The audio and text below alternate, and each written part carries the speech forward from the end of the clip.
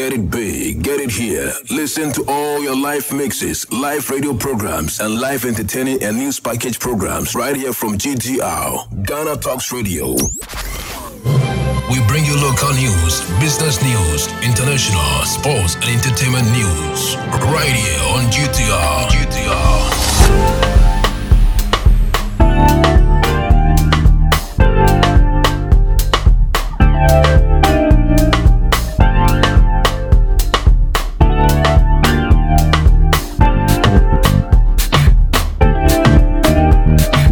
Good morning and welcome to the Daybreak News on Ghana Talks Radio. Coming up, 2 police officers interdicted for failing to rescue colleague.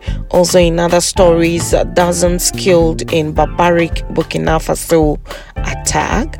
NDC demands Brian Echampo's arrest. This business, sports and showbiz will be coming in this morning's bulletin. The news will be read by Awin Temi Akansukum. Now, let's settle for the details. 2 police officers have been interdicted for failing to rescue a colleague who was attacked by some thugs at the Wono Akotososu Snap checkpoint in the Kumewu district of the Ashanti region on April 7, 2023. A police statement revealed that the 2 police officers with numbers 58741 G/Constable Isaac Boite and number 61963 G Constable Evans Owusu, who were on duty with the attacked officer, have been interdicted for their seeming failure to rescue their colleague, subdue the attackers, and get them arrested, and have therefore been referred to the Police Professional Standards Bureau (PPSB) for an investigation into their professional conduct. Meanwhile, 6 persons have been arrested for attacking the police officer. According to the police, the suspect, Edward Boateng, Evans Ado, Yao Kusi, Michael Owusu, Yao Boateng, and Emmanuel Mensah, together with one other suspect who is currently on the run, pulled up in a taxi cab at the checkpoint. The taxi, which was overloaded with 7 male adults, caught the attention of one of the 3 police officers who were on duty at the checkpoint. He therefore stopped them and requested to search the car. However, the suspect, in an attempt to prevent the police officer from checking the car, pounced on him and violently attacked him. A police reinforcement team, which was responding to the incident, succeeded in arresting 6 of the suspects, and efforts are underway to get the last suspect arrested. The attacked police sustained a knee injury, together with one of the suspects who also sustained some injuries, was sent to the hospital for medical attention. Now, some 44 people have been killed after 2 deadly attacks in northern Burkina Faso, officials have said. The twin attacks happened in the village of Kurakuo and Tondobi in the Sahel region near the Niger border. No group has admitted to carrying out the attacks, but jihadist violence is common in the area, and officials have blamed armed terrorist groups. Militant groups linked to Al-Qaeda and the Islamic State (IS) are known to operate in the region. The Lieutenant Governor of the Sahel region, Rodolphe Sogo, said the assailants behind the despicable and barbaric attack had been put out of action. Other villagers were reportedly injured in the attacks, but it is unclear how many. Mr. Sogo said action to stabilize the area are underway. One resident told the AFP news agency that a large number of terrorists burst into the village and that he heard gunfire all night long.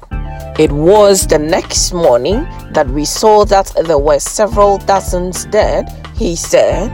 AFP has also reported that the killings were in retaliation for the lynching of 2 jihadists who had tried to steal cattle a few days earlier. Thursday night's killing happened close to the village of Setenga, where dozens of people were killed last June. Burkina Faso and its neighbors have faced protracted jihadist insurgencies since 2013. Thousands of people have been killed during the crisis and more than 2 million have been displaced. The violence has led to significant political turbulence in the country. The military, led by Lieutenant Colonel Paul Henry Damiba, seized power in the country in January last year, promising an end to the violence. But he failed to stamp out the attacks, and he was removed in a second coup by Captain Ibrahim Toure the following September. Captain Toure has promised to win back territory from the jihadists and to hold democratic elections in July 2024. His new military chief, Colonel Celestine Simpore, vowed earlier in the week to step up a dynamic offensive to counter the jihadists. But Captain Toure has also requested that French troops lead the country, and there has been widespread speculations that he might start working with Russian mercenaries. Now, moving to other stories, the National Democratic Congress NDC says the Minister of Agriculture, Brian Echampong's comment that the new patriotic party NPP will not hand over power to the NDC was treasonable. The NDC, in a press statement signed and issued by its General Secretary, Fifi Korte, Sunday night, demanded the immediate arrest of Brian Echampong. Addressing NPP supporters at Mpraeso in the Eastern region after a health walk as part of activities marking this year's Kwewu Easter on Saturday morning, Mr. Echampong, who is also the NPP Member of Parliament for Abetifi, said it will never happen that NPP would hand over power to the NDC. The Minister of Food and Agriculture said the NPP will do anything within its means to retain power in the 2024 general elections. He added that the NPP will do what it takes to retain power and that we have the men. He said the NPP has what it takes to quell any form of ill conduct that the NDC may be planning to use to win the 2024 elections. However, responding to Mr. Echampong's comment Saturday, the NDC Communications Officer Sami Jemfi said sovereignty resides in the people and not in a man who only served as a mere airman basic, the lowest and least rank in the United States Air Force, immediately below airman, for about 2 years. For him, the former Deputy National Security Minister has no locus to threaten any NDC member, and the NDC will go into the 2024 elections well prepared. He expressed the hope that majority of the Ghanaian electorate will surely vote for change come 2024 and nobody can subvert their will. Responding on Sunday in the press statement issued by Mr. Fifi Korte, the NDC condemned the comment and said it was utterly reckless and treasonable comment in no uncertain terms. Now, in business, the government has introduced more than 10 new and amended taxes since assuming office in 2017. Notable among them is the Electronic Transfer Levy (e-levy) introduced in 2022 that generated huge controversy. The Electronic Transfer Levy Act 2022, Act 1075, imposes a levy of 1% on all electronic transfers. Majority of these taxes were introduced post-COVID-19 pandemic to shore up the revenue base of the country. However, they have increased the cost of living and cost of operations of businesses. Some businesses told the media that they are spending more than 50% of their revenue on taxes. Some old taxes have also been amended to what government describes broadening the tax net and boosting tax revenue. However, the Raise the Penalty and Interest Waiver Act 2021, Act 1065, that grants a waiver of penalties and interest on accumulated tax arrears up to December 2020 for persons who make arrangements. During the week, Parliament passed 3 new laws and amended 2 existing laws, awaiting President Akufo-Addo's assent for its implementation. Some economists and market watchers have described the new taxes as unnecessary since it will overburden and worsen operations of businesses. The Joint Business Cumulative Forum, including the Ghana National Chamber of Commerce and Industries, the Food and Beverages Association, and the Association of Ghana Industries, has also petitioned President Akufo-Addo on the passage of the 3 revenue tax amended bills. According to the business groups, the implementation of these taxes will spell doom for the Ghanaian business community, hence the need to review the taxes.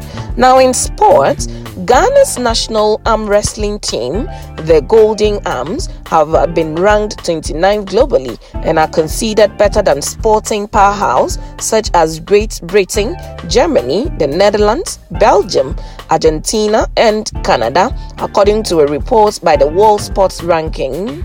The team has won a record 137 medals since 2017 and swept 45 medals at the 11th edition of the Africa Arm Wrestling Competition in Nigeria. However, Egypt remains the perennial winner at the African continent and ranked 13th globally and the only African country ahead of Ghana. Other African nations ranked among the top 50 globally include Nigeria 33rd and Cameroon 39th. In Ghana, arm wrestling was ranked 2nd among other 50 sports disciplines in the country. The Ghana Arm Wrestling Federation is leading the drive to improve the popularity of the sport among young people. The Federation's President Charles Osei Asibe has secured sponsorship for various products of the Federation, including the HD Plus Kids Arm Wrestling Competition for junior and senior high schools, the national competition, events for tertiary institutions, communities, training of trainers, and the host of the Africa Championship. The president of the Federation revealed that his outfit has targeted reaching out to 15,000 junior and senior high school students at the 2nd season of the HD Plus Kids Arm Wrestling Challenge gathers momentum. In 2023, Ghana Arm Wrestling has 5 championships for the Kids Arm Wrestling: the President's Battle, the Tertiary Challenge, the Showdown, National, Africa, and World Championship on the annual calendar. Now in showbiz, in line with its commitment to promote domestic tourism in Ghana, the Ghana Tourism Authority (GTA) has relaunched the Experience Ghana, Share Ghana to promote domestic tourism campaigns in Kwawu in the Eastern region. The campaign is under the Ghana Tourism Development Project (GTDP), being undertaken under the auspices of the Ministry of Tourism, Art and Culture. The campaign, which is intended to stimulate domestic and regional tourism, was tied to the 2023 Kwawu Paragliding Festival to give patrons a 4-day exciting, fun flying experience on the mountain at Atibie Kwawu. Speaking at a brief opening ceremony of the 15th National Paragliding Festival, CEO of GTA Kwesi Ajiman said the initiative was launched a few years back to accelerate the pace of tourism through a renewed focus on both domestic and visitations from the West Africa region. Mr. Ajiman added that there will be another paragliding event in September this year that incorporates paragliding in Kwawu as part of GTA's 50th anniversary activity. And that's how we draw curtains on the Daybreak News here on Ghana Talks Radio. Log on to www.GhanaTalksRadio.com for more of these stories. The news was read by Awentemi Akansukum. I say thanks so much for making time. Have a good morning.